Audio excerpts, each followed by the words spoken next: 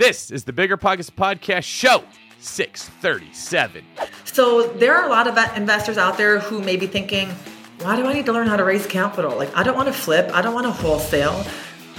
I don't want to even implement the BRRRR strategy. I want to go buy turnkey rental properties. I want to go invest in a commercial syndication. I want to go start a fund. Okay, fine. You still need to know how to raise capital to do all those things, right? So we've all heard cash is king. It is endless opportunities when you know how to raise capital. You're going to start getting approached like I did from people out there who want you to be their capital partner and compensate you very well to raise money for their business. What's going on, everyone? This is David Green, your host of the Bigger Pockets Real Estate Podcast, here today with my amazing co-host, Rob Robilto Abasolo. Rob, how are you today? Good, man. I am still recovering from our 2-hour conversation on the phone the other night where I biked the entire time.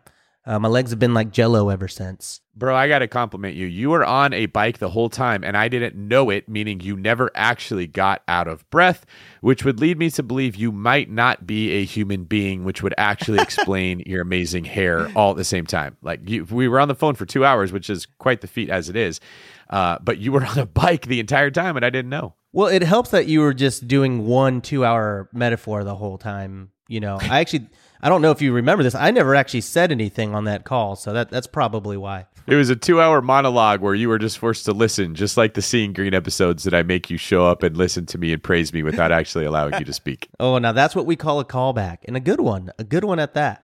Whenever I used to travel, I would get that creeping feeling that I locked my back door. How do I know my property is going to be safe while I'm away? But not anymore, thanks to Simply Safe Home Security. I'm about to go on a 3-week trip to Copenhagen, but am I tripping about my trip? Nope. With award-winning security and peace of mind from Simply Safe, I don't need to worry. Simply Safe is a super amazing alarm system that I actually installed in my house myself personally in less than 30 minutes. And there's so much peace of mind knowing that there's something in place to protect my homes, my goods, and my John Mayer shrine. Simply Safe systems have high-tech sensors that detect break-ins, fires, and floods, indoor and outdoor cameras to keep watch night and day, 24/7 professional monitoring at less than $1 a day. Plus, Simply Safe professional monitoring agents can even help stop crime in real time by speaking to intruders through the wireless indoor camera.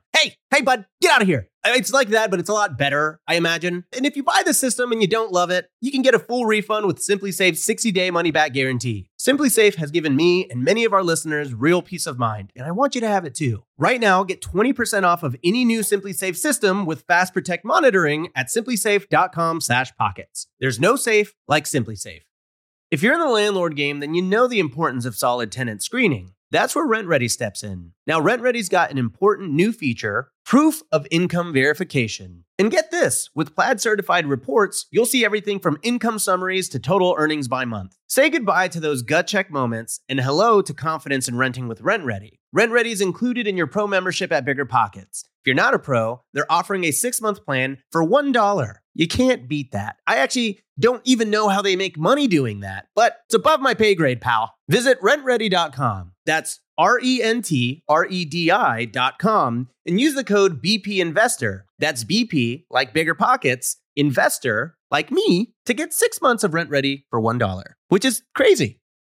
You might think you want real estate, but that's not true. What you really want is passive income. With new investors struggling to find deals or get enough money to buy them and veteran landlords tired of the constant tenant phone calls, is there a better alternative? Actually, there is. Short notes from Connect Invest. Connect Invest is an online investing platform that allows you to easily participate in passive real estate investing, and all you need is $500 to start. Short Notes collectively funds a diversified portfolio of commercial and residential real estate projects across acquisition, construction, and development phases. You'll earn a fixed monthly income without the hassle of owning or managing real estate. Head to connectinvest.com/BP to create your account. Fund your digital wallet with at least $500. Select from 6, 12, and 24-month short notes with annualized return rates up to 9%. Then sit back and let your monthly returns roll in. Join today by visiting connectinvest.com/BP. Connectinvest.com/BP. All right, in today's episode, Rob and I continue our conversation with Amy Mahjoory about raising money to invest in your real estate deals. In the last episode we just did with Amy, she explained her framework and how to build a foundation with people, including an elevator pitch that you can use. I believe hers was 14 words and made a lot of sense. And today we get deeper into how to put yourself in positions to use that information. Rob, what was some of your favorite parts of today's show? Yeah, I think we're really just breaking down barriers here. And honestly, it's very simple because when we started in the last episode, she talks about it was actually 13 words, 13 very specific words with a 20-word follow-up. And then today's episode, we actually talk about how to go from follow-up to actually taking action in 5 very tangible steps you can take today to go out and raise millions and millions of dollars if you do it correctly. This ranges everywhere from basically putting yourself out there online to hosting local meetups. I don't want to give too much of the good stuff away because, some of these I don't think some of you will be expecting. Yeah, and this is a great show because we get into tactical advice. This isn't just the overall, put yourself out there. Yeah, go to a meetup. Nope, this is exactly what type of events to look for, how you should dress when you go, what you should say, and how to cater it to your individual personality. So if you're someone who's serious about wanting to raise money and invest in real estate, this is a must-listen episode. So please listen all the way to the end because we keep it rolling all throughout. Before we bring in Amy, I've got a quick tip for you today. Go to biggerpockets.com/RE show. That is the podcast page where you can find out about the other Bigger Pockets podcasts. But even more importantly, there's free stuff. So if you go to biggerpockets.com/RE show, you will find some free information for you, a masterclass from Brandon Turner himself about building a brand. We're working on getting him to do one about building a beard. But for now, we have the brand class, as well as some free stuff that Amy has given that will supplement your journey into raising private money. Rob, anything you want to say before bringing Amy? No, I've got nothing to say. Let's get into the episode. Leave me alone. Don't laugh at me. I'll laugh at you. All right. Rob, smooth as a jagged knife Abasolo, rolling into the show. Amy Mahjoory, welcome back to the Bigger Pockets podcast. Excited to have you here for part 2 of your 4-part framework. Would you mind doing a little recap on what we covered on the last episode and then giving people an idea of what they can expect in today's episode? Yeah, absolutely. It is great to be back with you guys today. And really, we're just going to continue the conversation around private money. So in the last episode, we talked about what is private money? What isn't it? Who are we going to target? What are those initial conversations going to look like? We ended it with an overview of our FACT framework, specifically building your foundation. And, there are a lot of moving parts that go into building your foundation, which is step 1 in my FACT framework, such as, really knowing your role, being confident in who you are and what you're doing, making sure you've got the right mindset, making sure you've got your goals in place, your business plan, your target market identified. And it really ends with us starting to plant seeds and really announce to the world who we are and what we do. And the way we did that under building our foundation was through our 4-second power pitch. So here we are today, and I'm excited to get into step 2 of my FACT framework, which is taking action. Right. And so just to recap, let's see if I've got this correctly. I was paying very close attention when we did this the first time. So F is for foundation, A is for action, C is for Chipotle or credibility, whichever one you want. And then T is for transaction. Is that right? Yes. Thank you. And then we also touched on some common fears and objections that hold investors like us back from taking action. So let's jump into action. Yeah, let's get into that because I know we started touching on that a little bit towards the end of the last episode. Yeah, so now that we've built a solid foundation, we're confident in who we are and what we're doing. And 24/7, we're dropping that 4-second power pitch on anyone and everyone above and beyond our friends and family members. We want to focus on continuing to build our list of prospective private money lenders because, friendly reminder, I'm going to be one of the very few people who will tell you raising money is easy when you have steps, systems, and strategies. But you don't need to depend on your friends and family members, right? So how do we take the 70 trust and rapport building strategies that I've created and start implementing them so we can start to convert some of these individuals? So what I want to share with you guys today are 5 very specific strategies that you can start to implement right now in order to build your list of real private money lenders. And the very first one, it sounds easier said than done, you guys, and ask yourselves, how often have you done this once I share it with you? Step 1 of taking action is getting referrals from everyone you talk to. So you're going to see that everything is very closely linked to one another. So the end of building our foundation is the 4-second power pitch. We end that 4-second power pitch with a request for a referral, which is step 1 of taking action. So everyone we talk to in person or over the phone, we want to make sure we ask for anywhere from 1 to 3 referrals of somebody else who may be interested in knowing how to earn double-digit returns backed by real estate. And this is very powerful, you guys, because earlier I mentioned that I didn't start prioritizing raising capital until my second deal. And when I actually implemented the strategies I'm sharing with you today on my very first deal using private money from a complete stranger, because I asked for referrals of a referral of a referral of a referral, in just 3 weeks, you guys, in 21 days, I was able to raise $390,000 in private money.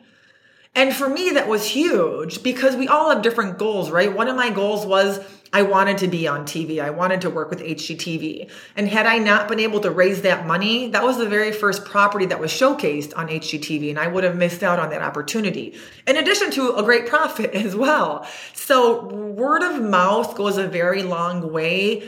Don't shy back from asking anyone and everyone you talk to for that. So a tangible example of this would be, you say, hey, I teach people how to, make a double-digit return in real estate.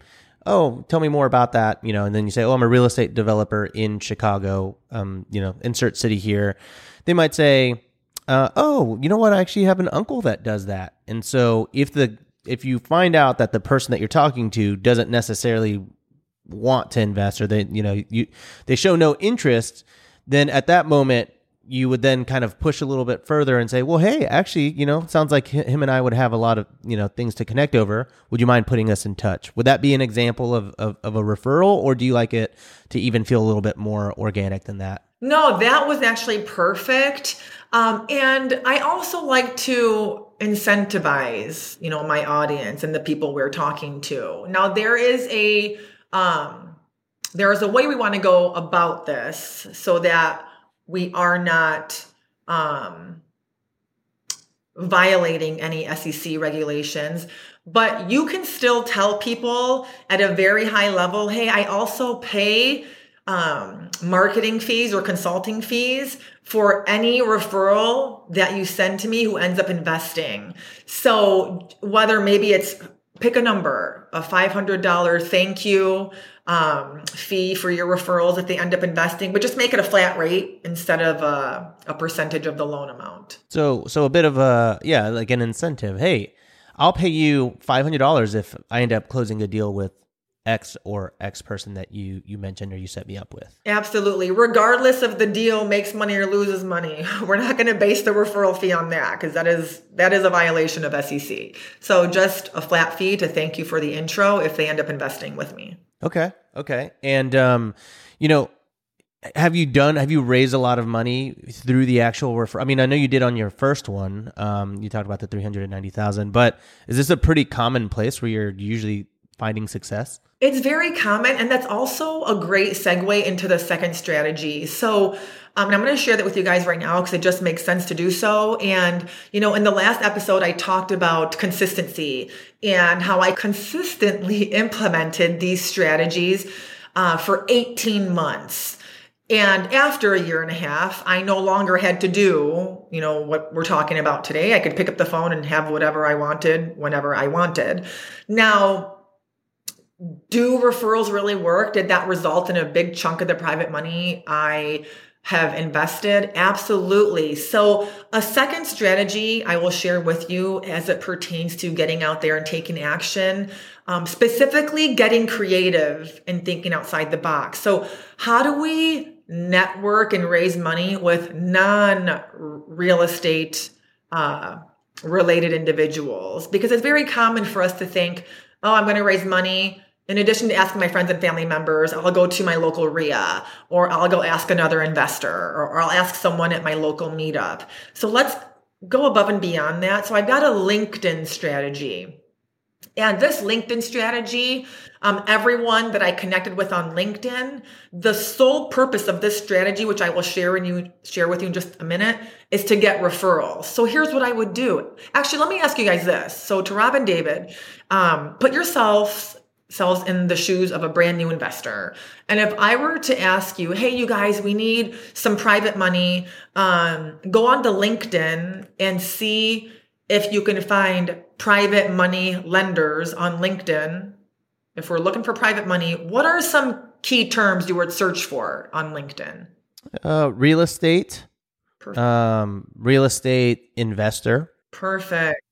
I don't know. I guess like real estate. Do people say they're flippers on LinkedIn? Like, a house flipper? You're absolutely right. And that's what a lot of people do. I love it. They may even search for private money, but the three that you mentioned are perfect. Now, this is such a good example of what we don't want to do, because we want to start to think about who has money, who is someone of influence, who is someone of success and power, for example, above and beyond real estate investors. So instead of searching for those traditional words that you just shared, Rob, go into LinkedIn and do a key term search on investment banker, financial advisor, stockbroker, right? They don't necessarily work in real estate, but they know people with money, right? And my whole purpose of getting in front of them is to ask for a referral. Hey, I'm not here to dilly-dally. I'm not here to waste your time. Now, I don't do this in my first message. What I'll do is I'll connect with someone on LinkedIn. And I do not outsource this, you guys. I don't set up bots. I don't set up automations. I do this myself. Still today, if I were to do this, and I do for some of my students, I'm typing these messages up myself because people can tell. When I get those automated messages on LinkedIn, I don't know about you, but I delete or I do not open the majority of them. What's cool about this strategy that I'm sharing with you is, as of late, the response rate is a 50% response rate. When I implemented this 10 years ago, it was only a 20% response rate. So what I do is I put in a request to connect, and it's 2 sentences. Hey, Rob, I'm reaching out due to common connections. There may be a way for us to work together and leverage off of one another's network. I just put that out there. Do you have 5 minutes? I'm very specific, for an exploratory conversation on how we may be able to help each other out. Copy, paste, copy, paste, copy, paste. All I'm changing is the name. Set a goal to do that 10 people a day. What I like about that is most people are on LinkedIn, at least this is my impression, specifically because they're trying to make money out of their network. I think there's a handful of really successful business people that have it dialed in and they have a LinkedIn profile to showcase what they're already doing. But I think the majority of people are trying to get to that point, and they're like, well, Facebook is for my high school friends and my family. Instagram is when I want attention, and LinkedIn is when I want to try to make money. So by saying leverage each other's networks, you're dangling the very fruit in front of their nose that they went on LinkedIn to find. Totally. I love it. And the results are insane, you guys. I just had somebody fly out to shadow me for a full day. He's actually one of my active students. He couldn't believe the results that he was getting, like real time. It was insane. So once the person you're addressing responds, and again, it's going to be about a 50% respond rate. And no, those who do not respond, I do not follow up.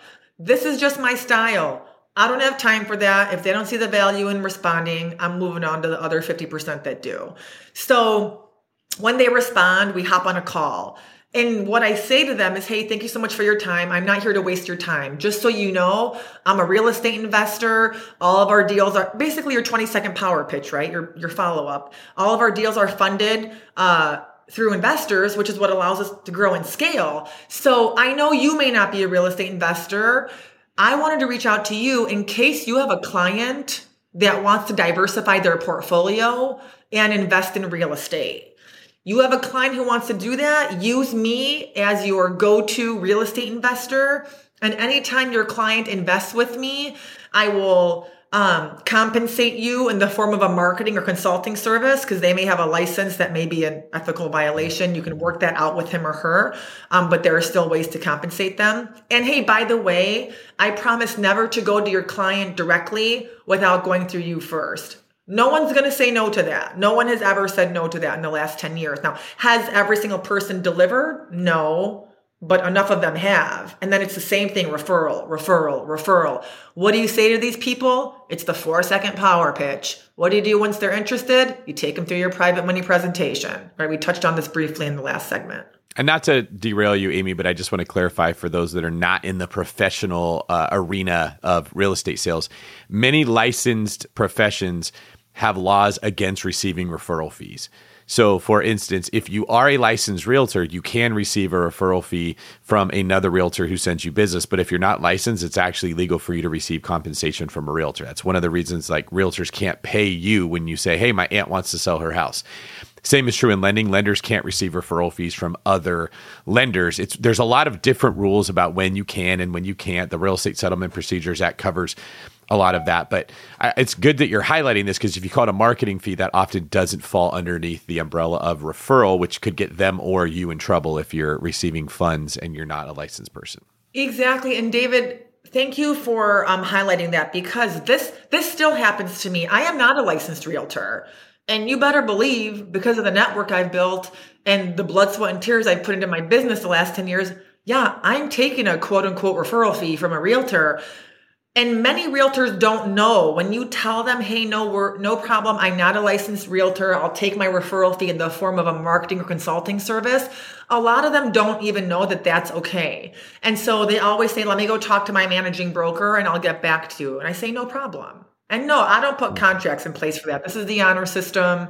If they don't pay out on it, that's, word of mouth goes a long way. I just won't do business with them again. But it's good to note that because if you're a person on LinkedIn and you get a message from someone that's like, hey, this is what I can pay you for whatever, they may be thinking, oh, this is a trap, right? This is somebody coming after me to see if I'm going to take the bait and then I'm going to get in trouble. So by spelling it out clearly in the beginning, you can kind of lower those defenses. The verbiage matters, I guess, is what I'm getting into here. Absolutely. And again, I am not a real estate attorney. I am not a real estate professional. Mm-hmm. If you guys have any questions on this, talk to your real estate attorney. So we've talked about word of mouth, Meetup, and LinkedIn. One of the things I was curious when you were talking about meetups, because I think a lot of people will get in their head on this specific point. And they say, well, what if I decide to host a meetup and nobody shows up? Do you have any tips for someone that's, kind of nervous to do this on how they might be able to get people to that meetup? Great question. Meetups are amazing. And whether you're new or experienced, the minute you start hosting your own meetup, you are instantly looked at as a subject matter expert in your market. You don't have to have necessarily all the answers or all the experience. Create and host a meetup and invite a guest speaker. Invite a realtor, a designer, an architect, right? A hard money lender. And yeah, guess what, you guys? You can actually start to generate referral fees from all these guest speakers because now you're putting them into an environment where they have the ability to generate more business. So meetups are great. I love it, which leads me to strategy number 3 of today's conversation. So I actually have a meetup strategy. And here's what we do. It's, again, another creative way of thinking outside the box and building trust and rapport with people who have nothing to do with real estate. So go into Meetup and do a key term search on entrepreneurs. Any event in your market, I'd even say get crazy. Go within a 1-hour radius. Any event in your market that has to do with entrepreneurs, go to it.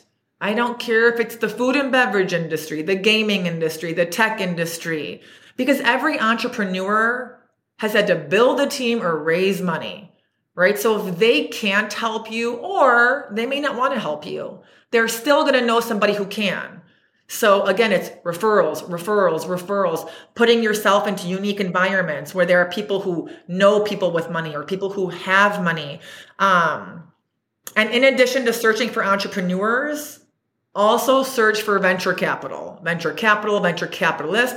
It's a bunch of investors sitting in a room waiting to deploy their money, right? Go make them deploy it into your real estate business. What do you guys think? Yeah, that makes sense. I'm always a little timid to go to venture capitalists because I always hear that the terms aren't quite so beautiful. What are your thoughts there? Oh, see, I love that because I don't care what their terms are, right? So I always respond with, that's awesome. Thank you so much. My standard process is everyone receives the same rate of return, which is a 12% annualized return backed by real estate. If this is something you'd like to discuss more, I'd love to work with you. Let me know when we can chat about it. Yeah. So actually, one thing we didn't really cover earlier, just so that I understand even your structure a little bit more, and that might give a little bit clarity here moving forward.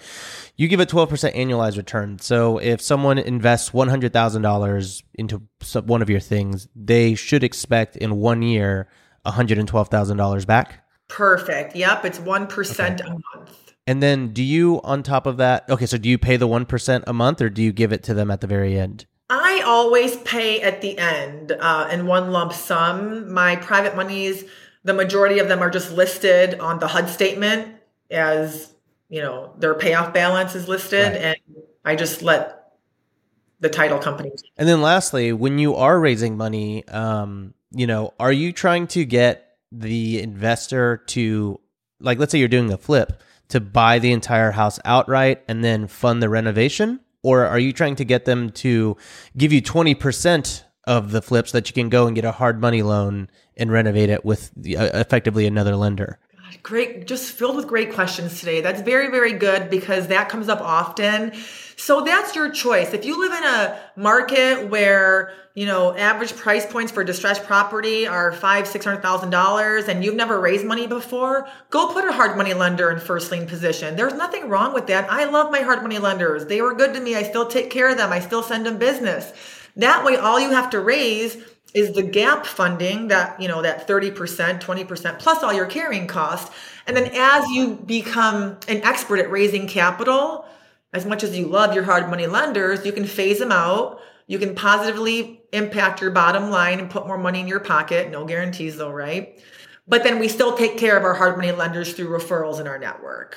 Okay, so ideally it's you effectively start with both, but as you get really good at raising the private equity or the private money, you sort of phase out the hard money loan, people. You take care of them with your referrals, but you phase them out simply because you don't necessarily want to keep paying points and origination fees and all that kind of stuff. Is that because you don't need to. That's absolutely right, and you don't need to because you guys, if you think about it, if you borrow $100,000, which is nothing. I'm being uber conservative right now. And for some of the newbies, the cost of that capital is going to be, let's say, 13% annualized if you're brand new with no assets. And let's say 3 points. The cost of that capital is $16,000. Now, at the end of the day, I don't care about the cost of the money. It's about the availability of the funds. We can all have hard money tomorrow. I don't care. I bake it into the deal.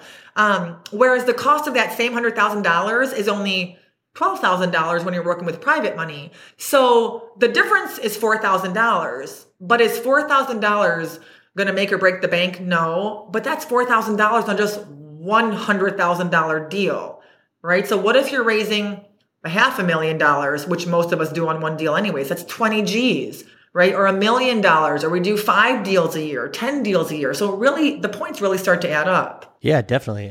Especially, when David and I would close on our Scottsdale property, I think, a point for us was like $30,000 or something like that. So on the luxury stuff, it can get pretty up there. And I didn't mean to derail this, but I know that a lot of people are like super interested in this topic, and I don't know if this goes into the T of fact. Is that a little bit more on the transaction side? I could talk about this for hours, you guys, so it's all good with me.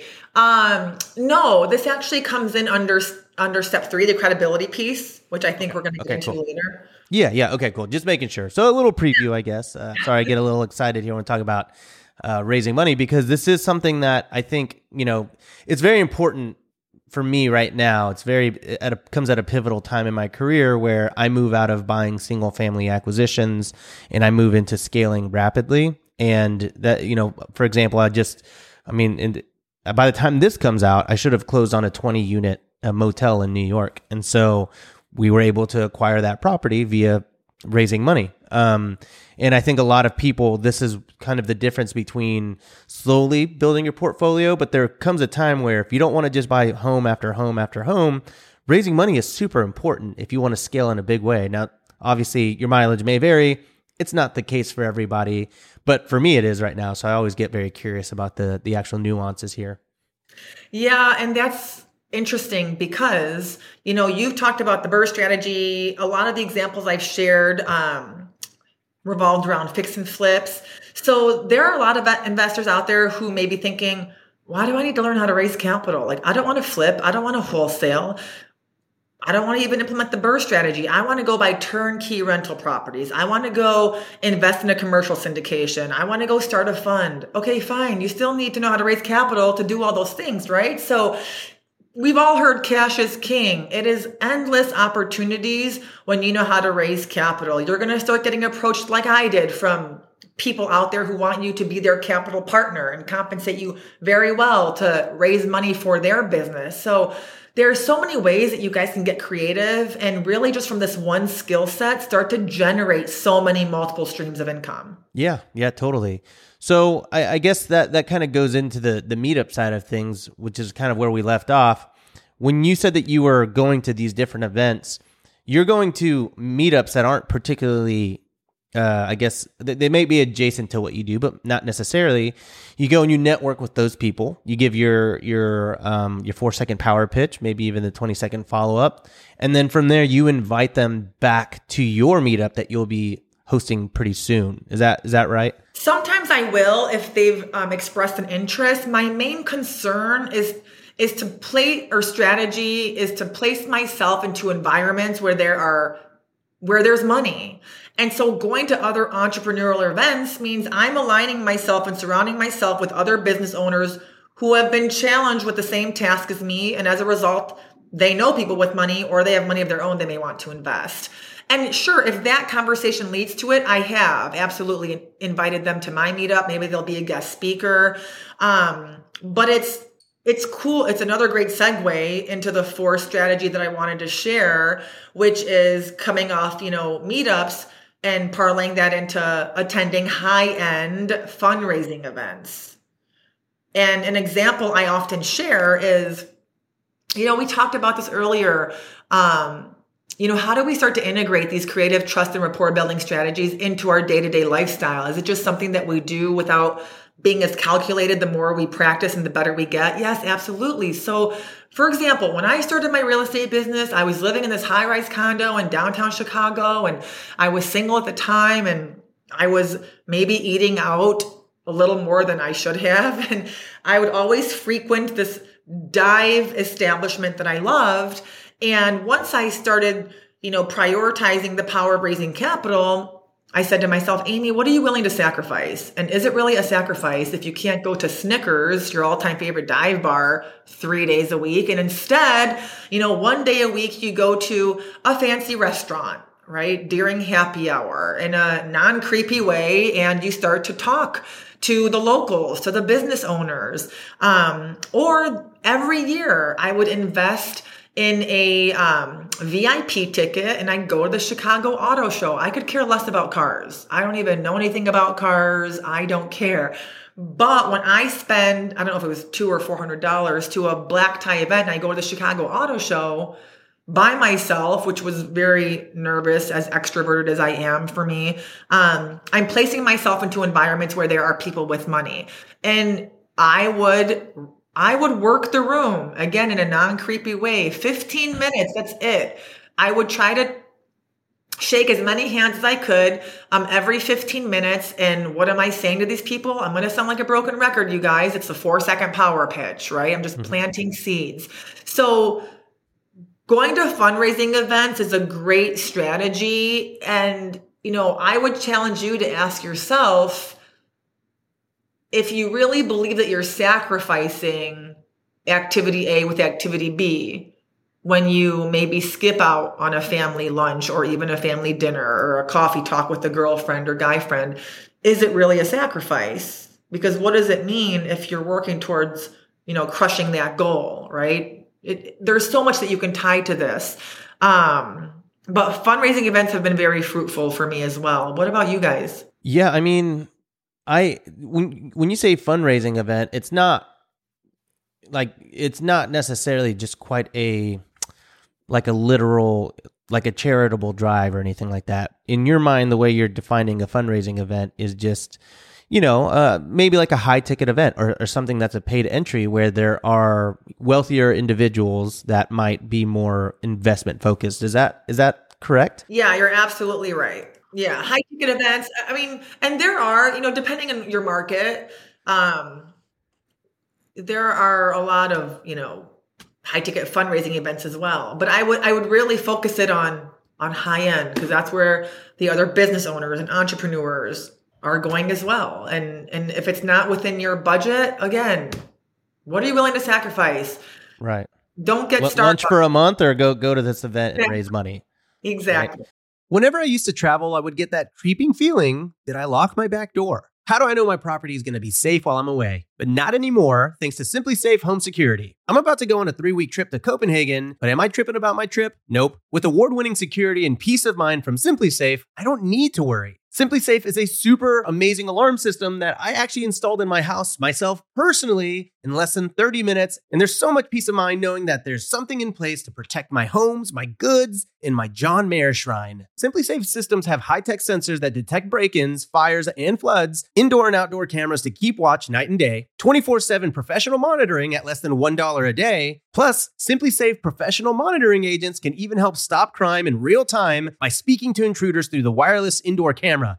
Hey, bud, get out of here. It's like that, but it's a lot better, I imagine. And if you buy the system and you don't love it, you can get a full refund with Simply Safe's 60-day money-back guarantee. Simply Safe has given me and many of our listeners real peace of mind, and I want you to have it too. Right now, get 20% off of any new Simply Safe system with Fast Protect monitoring at simplysafe.com/pockets. There's no safe like Simply Safe.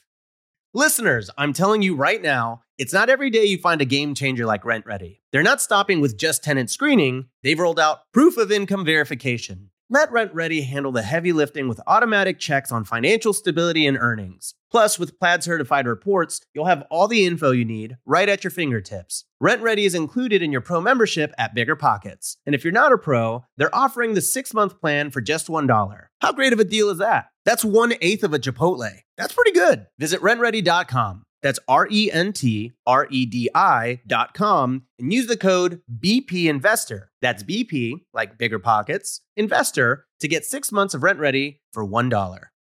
We're always looking for ways to improve, searching for better. But when it comes to hiring, the best way to search for better is by matching with quality candidates. If you need to hire, you need Indeed. Indeed is your matching and hiring platform with over 350 million global monthly visitors, according to Indeed data, and a matching engine that helps you find quality candidates fast. Ditch the busy work. Use Indeed for scheduling, screening, and messaging so you can connect with candidates faster. And Indeed doesn't just help you hire faster. 93% of employers agree Indeed delivers the highest quality matches compared to other job sites, according to a recent Indeed survey. Leveraging over 140 million qualifications and preferences every day, Indeed's matching engine is constantly learning from your preferences, so the more you use Indeed, the better it gets. Join more than 3.5 million businesses worldwide that use Indeed to hire great talent fast. And listeners of the show will get a $75 sponsored job credit to get your jobs more visibility at Indeed.com/biggerpockets. Just go to Indeed.com/biggerpockets right now and support our show by saying you heard about Indeed on this podcast. Terms and conditions apply.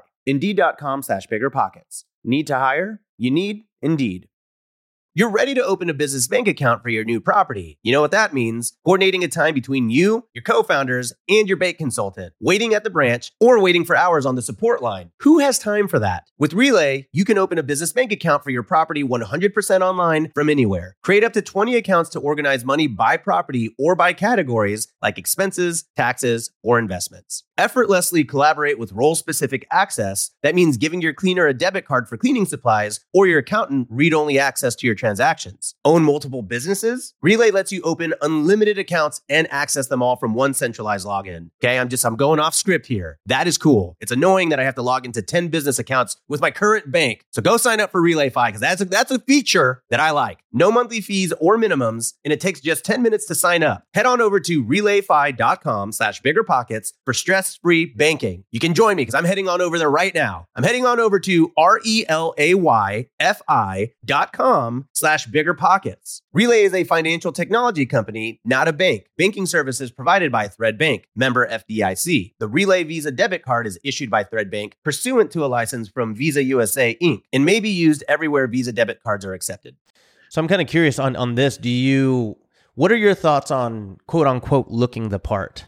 You know, if you're going to an investor, is it okay to be, a casual dressed person, or do you really take on the philosophy of like, hey, look the part, be the part, especially with these fundraising events? Oh man, I don't know if you want to ask me that question. So here's my response, because I told you I'm very direct. I'm going to give you the good, the bad, the in between. Now, I'm always going to dress respectful, and at a black tie event, I'm going to dress up. But once I quit my job at Dell, I mean, even still today, I'm wearing a white t-shirt and black leggings. I mean, I don't have fancy clothes. I have maybe 3 dresses I use when I, hop on a stage and do a keynote. But no, I'm casual. I'm respectful but casual, because what I have found is people want to know you. They're investing in you. And as a result of investing in you, they're investing in your business. I'm not going to show up in a dress or a suit, or I may get crazy and wear heels with a pair of jeans, but that's it. Okay. So really what you're comfortable with, Yeah, just be you, do you. I mean, there have been times where I'd literally be wrapping up a meeting with a general contractor in my gym clothes, and I'd go straight into a private money meeting, and I crack a joke about it. I mean, at the end of the day, we are all just normal people, right? So, and everyone can relate to our day-to-day lifestyles. So I crack jokes often, and I do that with my private money lenders as well. Yeah, that's good. That's good. So David, you don't have to wear a tuxedo every day, man. Like, just be yourself. I think that's the tip here. Okay, so my thoughts on this question is really good. First off, I do think certain people do need to dress differently than others. I guess I'm saying it's not a blanket statement for everybody. So Amy can get away with wearing the top and the leggings that she described, because Amy, you're very articulate. You are clearly confident and professional. You've done this before. Your personality, the way that you come across, is very strong and confident. So that makes me feel safe if I'm going to let you borrow money. There's other people that have naturally withdrawn personalities, maybe haven't done this as much, that are going to be a little more timid or pensive. They're looking at their shoes when they're talking. They have a harder time holding eye contact. What I tell those people is you need to be wearing a nice suit, and you need to come across very strong, because that will add strength to the impression that you're giving to somebody. Someone like me that just kind of like steamrolls everyone, like I know that's a thing that I tend to do. It's almost better if I'm not wearing really nice clothes, because it's too much. It's like looking directly at the sun. You're like, oh, I can't even listen to you because you're just like pounding me. So I noticed like I could get away with like wearing like way dressed down from everyone else, right? But I do think that it's custom fit for every personality. And this is the same thing I tell real estate agents that are on my team. Amy, you're amazing me with how many of the strategies that you're using to raise money are the same things that other businesses do when they're just trying to find leads. What you're really talking about is a lead for your business when it comes to money. These strategies are so similar. What I tell them is, if you are a sort of not as confident person, maybe a little more shy and introverted, having a nice car will really help you, because it'll make people say, well, what is it about that gal? Like, she's driving a really nice car, but even though she doesn't talk much, maybe she's just a genius and she doesn't communicate well. Or if you're someone who is very bold, I actually dial it back. I drive a Camry. I don't want to show up somewhere in a Ferrari where now people think that I'm this pretentious a-hole, and I have to do a lot of work to overcome the objections that you got when you just saw me walk in the door. I want to make it as easy as myself as possible to get my point across.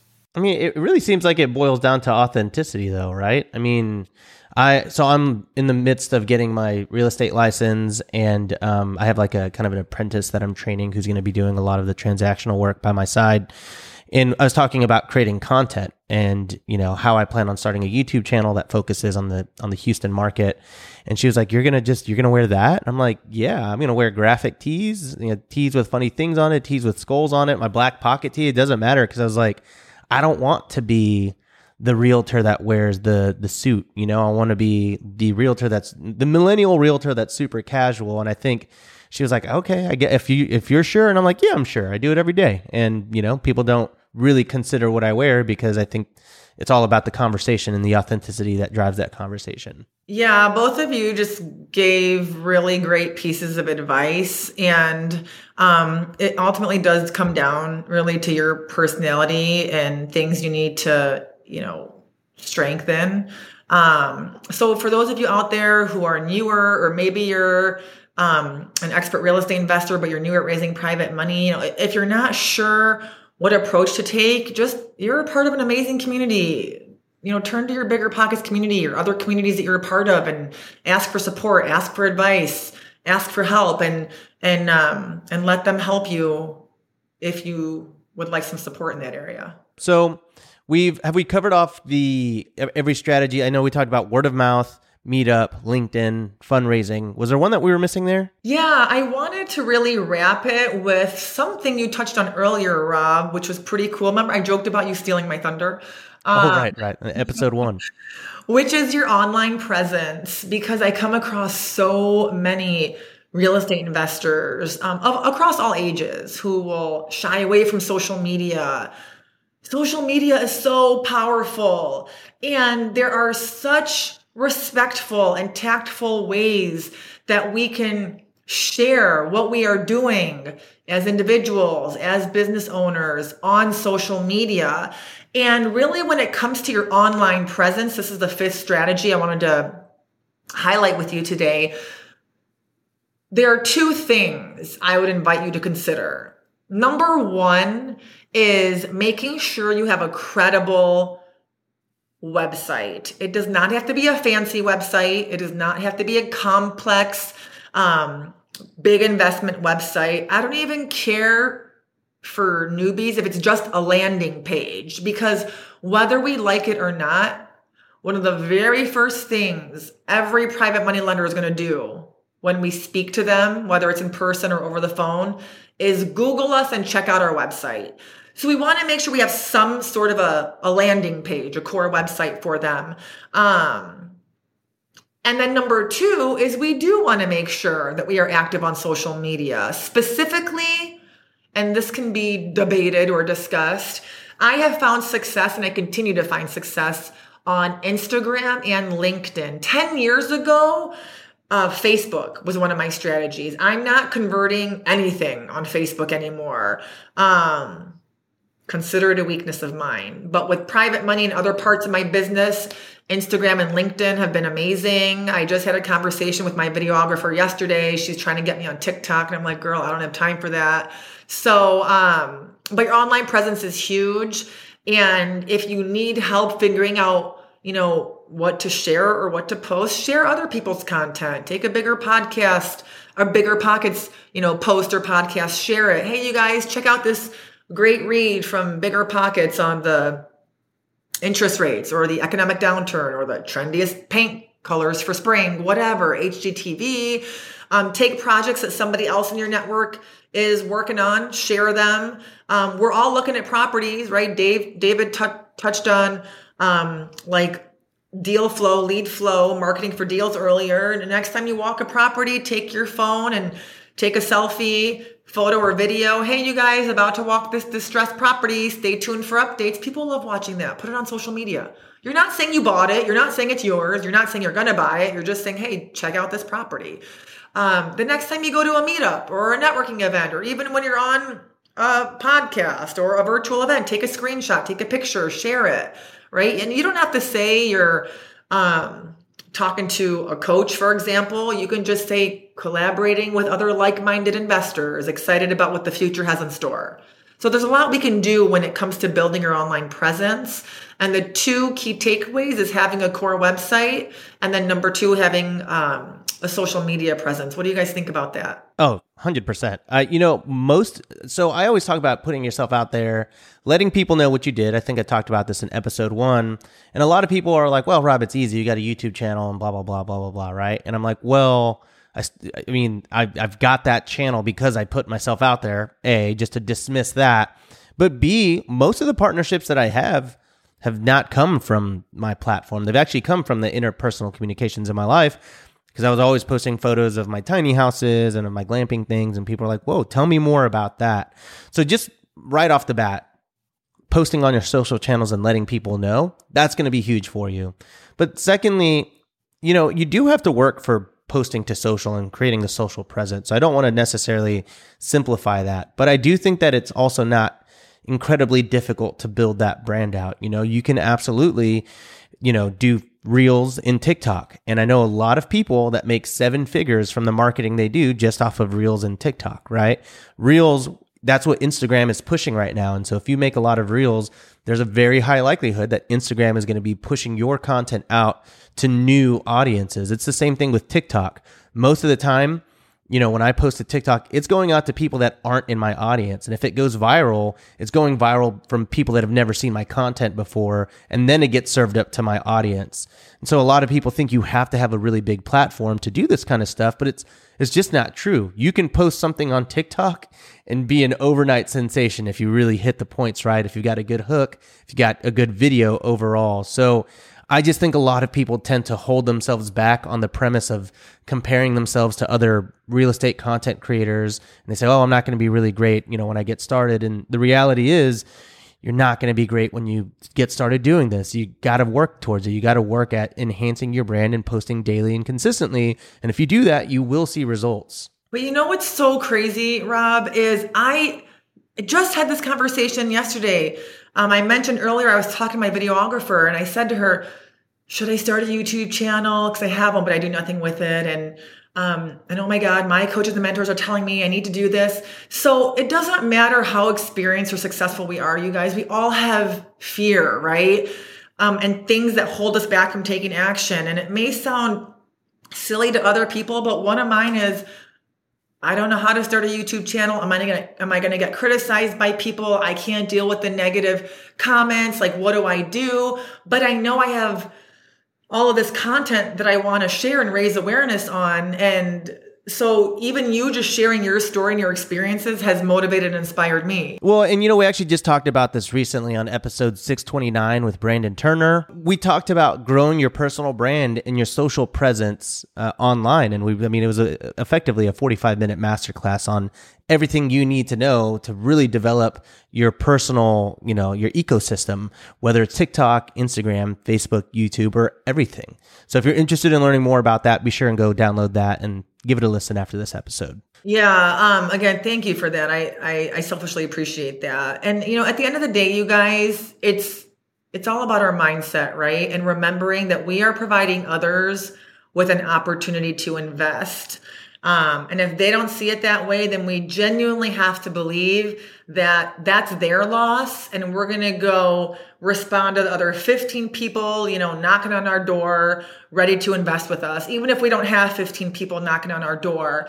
And here's the best part. Once, these transactions start to come in, which is step 4 of the FACT framework, which I know we'll get into later, then it's going to have a snowball effect on everything you're doing. And yes, you're actually going to have more money coming into your business than you even want or need. And so there are going to be ways where you are respectfully going to work with private money lenders and then also turn away private money lenders whose ethics and morale do not align with yours. Because remember, we don't need them. We don't need their money, right? Because we have the right mindset. They need us. We're the ones providing them with double-digit returns with a protected, secured, and insured asset. They're not getting that in the stock market. They're not getting it in the bank. So as long as you have the right mindset going into this and you remind yourself of who you are, what your ethics and what your morale consist of, you guys are going to have no problem getting out there and confidently raising money. Yeah, well, this was awesome. And I'm really excited to get to the credibility step here in the next episode. But to quickly recap here, I just wanted to make sure I got the 5 action strategies correct and in no particular order. And I know you have a lot more of these, so we'll definitely need to cover these at a later point. But starting with number 1, word of mouth. Referrals, getting yourself out there, meeting people, asking if those people know people that might want to invest with you. Number 2, having a meetup, And if you want to market that meetup, go to several different meetups around the world. Around the city, within a 1 hour radius, I think is what you said. I mean, you could do around the world if you want. It's just going to be a lot more expensive.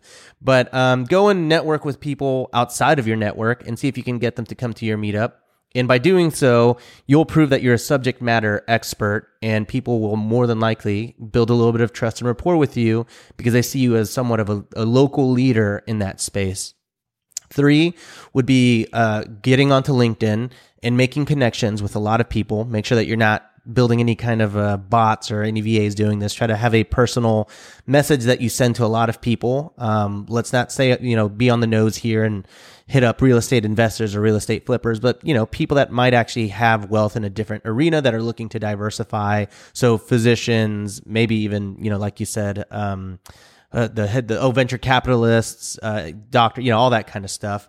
Then we move into number 4, which is fundraising events. Go to some high ticket events that you might have to go and buy a ticket. Maybe it's a conference, maybe it's another event that's a $500 car show in your city, and try to network with as many people as you can. And then lastly, online, put yourself out there online, whether it's posting to your personal pages or really just kind of digging in to the Instagram side of things or digging into TikTok or whatever that might mean, but really being consistent and intentional about your social posting.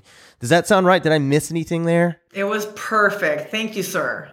Thank you. Well, we appreciate it. I mean, this is really a masterclass and stuff. It's going to be an amazing 4-part series. We're super, super excited. Before we wrap up today, was there anything else that you wanted to just leave us with as we kind of get ready for the next episode? I don't think so, you guys. Just really remember, I guess, what's your why, right? We've all heard about that, right? What's your why? What's your driving force? Because you guys got this, whether it's raising capital or other parts of your real estate business, you can do it. Tap into your why when you feel like you may be lacking motivation, and just turn to your community for support. And we got you, and we'll see you in the next episode. Awesome. Well, before we head out, can you tell us a little bit more about where people can learn about you online? Yeah, absolutely. I'm trying to, as much as possible, share as many tips and strategies on Instagram primarily. So I'm always sharing videos or pointers or graphics.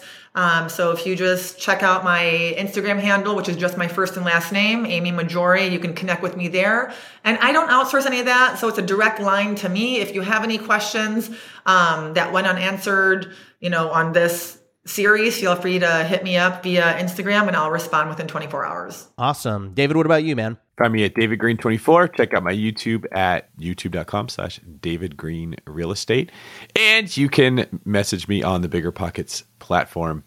It was weird. I took a second there to try to remember what my YouTube thing was, even though it is the most boring name anyone could ever think of. You can find me at YouTube at youtube.com. That's exactly what I did. I was trying to buy myself time to remember what the name was there. Doesn't happen too often. All right, Amy, this has been a blast. I'm excited we have more going on. Personally, this is just my opinion, we're probably entering into a market that's going to be the best buyer's market we've seen in at least 8 or 9 years. And if you are looking to ramp up, right now is a great time to be borrowing money. And for those that have money that don't know how to invest in real estate, they have to earn a return on it because inflation's eating it up. So on the people who need to lend money, they have pressure. On the people who want to be buying houses like us, we have pressure because the market's good. This is a very good time to be getting into the industry. So if you guys like this content, stay tuned because we're going to have Amy back for some more shows to complete her 4-step process. So my advice would be to go practice some of what you've learned right now on some of the people that are in your life. See if your elevator pitch can be improved. See if you can set yourself up to start attending some meetups, and maybe you can even start posting online, getting some of the bugs worked out on your own game. And then the next time we have Amy on, you'll have even more information to put into play. All right, I'm going to get us out of here. This is David Green for Rob. Be yourself because everyone else has taken Abasolo. Signing out.